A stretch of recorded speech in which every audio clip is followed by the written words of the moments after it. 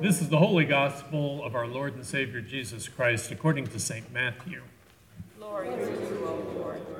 Now the birth of Jesus the Messiah took place in this way. When his mother Mary had been engaged to Joseph, but before they lived together, she was found to be with child from the Holy Spirit.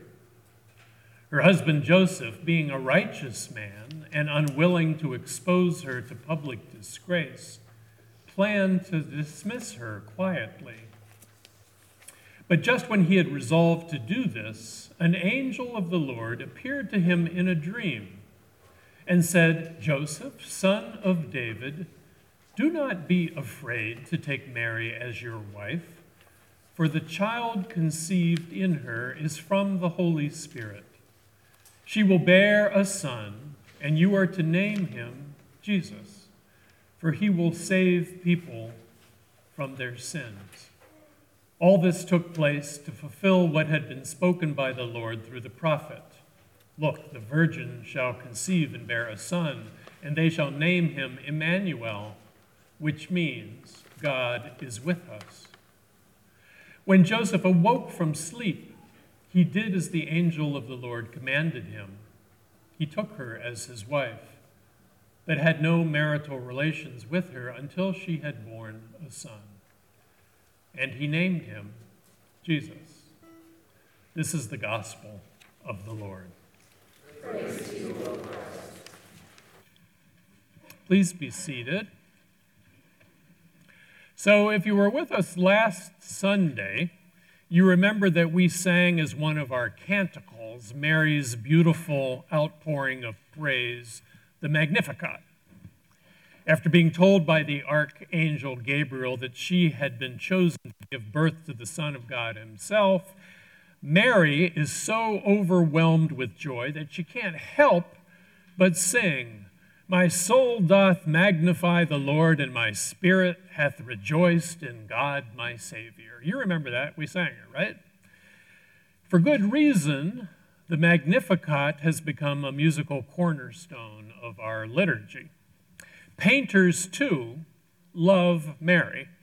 There are literally thousands of famous paintings of the Annunciation and other events in Mary's life, and second only to her son, she may well be the most painted subject in the history of Western art. Indeed, as a general matter, Mary is so revered in the Christian tradition that she is usually referred to as the Blessed Virgin Mary or the Blessed Virgin Mother, and is labeled by Gabriel himself as the most favored among women. So, with all this attention on Mary during Advent, what about poor Joseph, the human stepfather of Jesus, who we meet ever so briefly in today's gospel? How has Joseph fared in the history of the Christian tradition, in its music and art? Well, let me ask you this. What is your favorite canticle by Joseph? Hint, there isn't one. In contrast to Mary's Magnificat and songs like that of Simeon, Zechariah, Moses, Isaiah, Hannah, and many other biblical characters, there is no song by Joseph. And even if you're just looking for a simple hymn to sing about Joseph, good luck. There aren't any in either the Episcopal or the Lutheran hymnals that I know of, and the few such songs that exist elsewhere are neither especially popular nor sung with any regularity. So, if music wasn't his thing, what about your favorite quote of Joseph's from the Bible? Hint, there isn't one of those either. Joseph does not have a single line in the whole New Testament. So far as the Bible reveals, Joseph either never uttered a word, or whatever he did say was not deemed important enough by the evangelists to record. And as for art, if you're looking for a famous painting of the archangel Gabriel visiting Joseph to match your print of the Annunciation to Mary, there too you will look long and hard before you find one. There are a few, but As a general matter, artists have neglected Joseph as well. In short, as the great Methodist preacher Will Willimon once quipped, if Mary is the most favored among women, poor Joseph is the most humiliated and forgotten among men. End quote. The reason for all this, of course, is not that hard to understand. The message that Joseph gets from Gabriel is not quite as glorious as the one that Mary receives.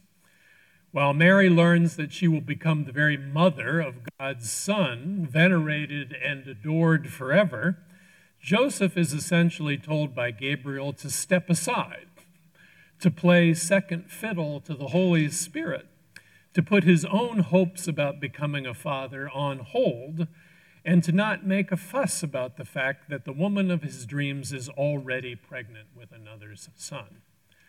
Who can blame the guy for withdrawing into the background in the face of such bewildering and deflating news? Maybe the time has come for us to give Joseph a little more credit, a little more love for the important role he played. Look at the story again from his perspective. As Matthew tells it, this quiet, God-fearing carpenter wakes up one morning to find his world suddenly cratering in on him. His fiancée tells him she's pregnant. Joseph knows for sure that he is not the father. And worse yet, he seems to have no good options to choose from. If he calls attention to Mary's out-of-wedlock pregnancy, she might be stoned to death as Levitical law allows.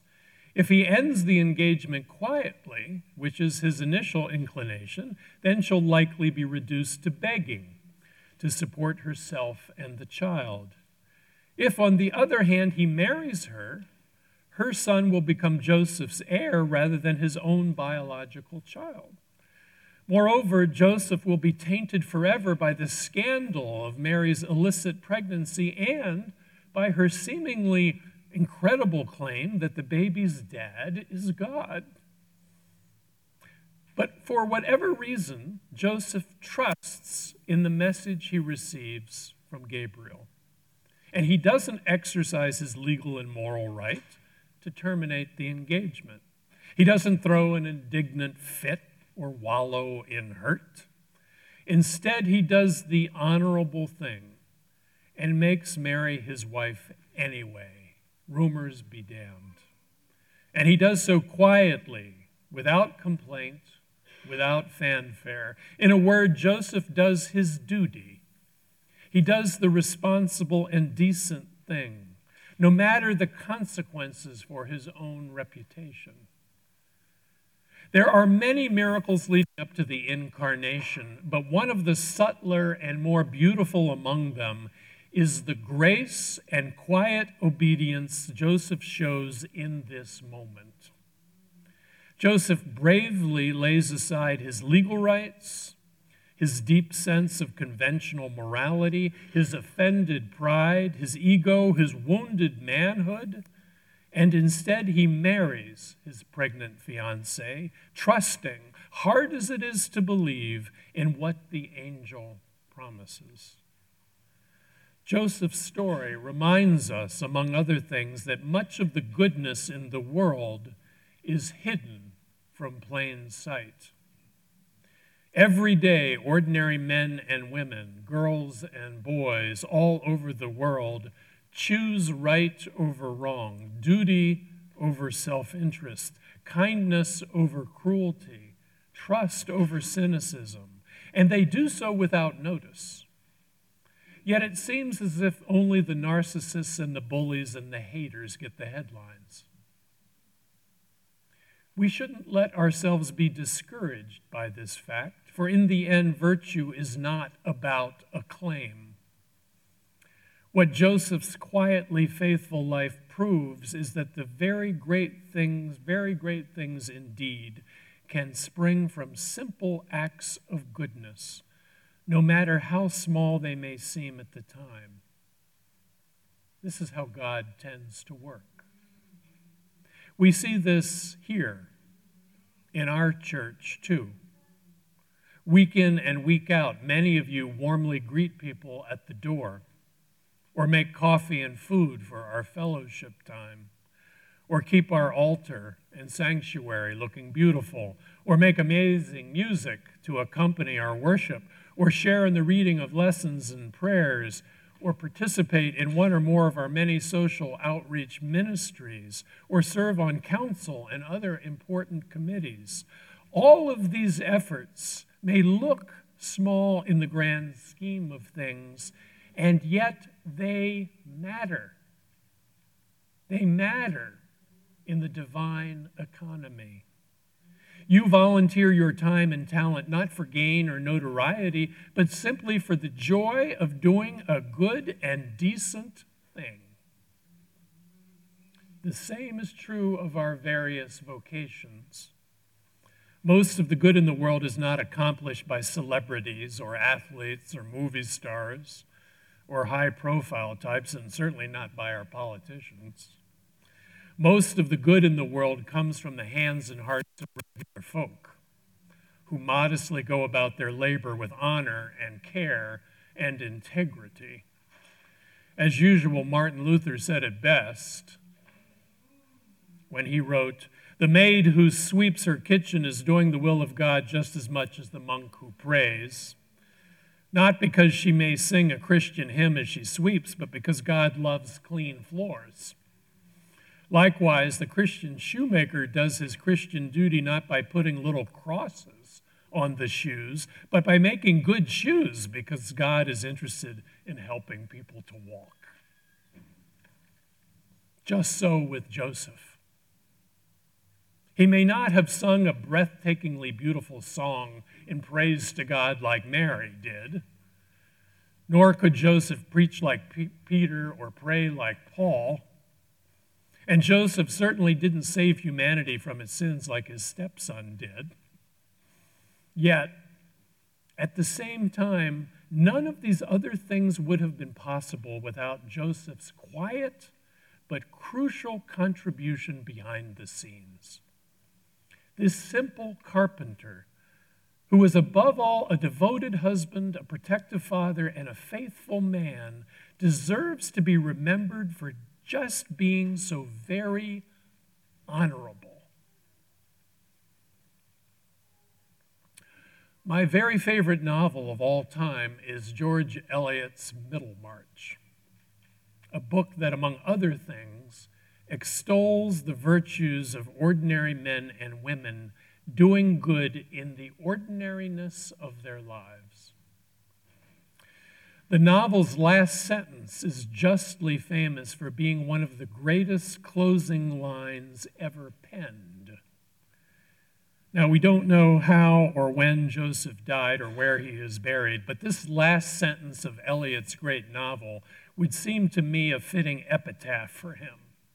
This is what Eliot writes, quote, "The growing good of the world is in no small measure dependent on seemingly unremarkable and unhistoric acts, and that things are not so ill with you and me as they might have been is more than half owing to the number of people who have faithfully lived a hidden life and who now rest peacefully in unvisited tombs." End quote. May the soul of St. Joseph, a man of few words, but of unfailing decency and faith, rest in peace and rise in glory. Amen. Thank you for listening to this week's sermon from Holy Trinity Evangelical Lutheran Church in Newington, New Hampshire, part of the Evangelical Lutheran Church in America. You can find us at hteLC.com, and don't forget, you are loved.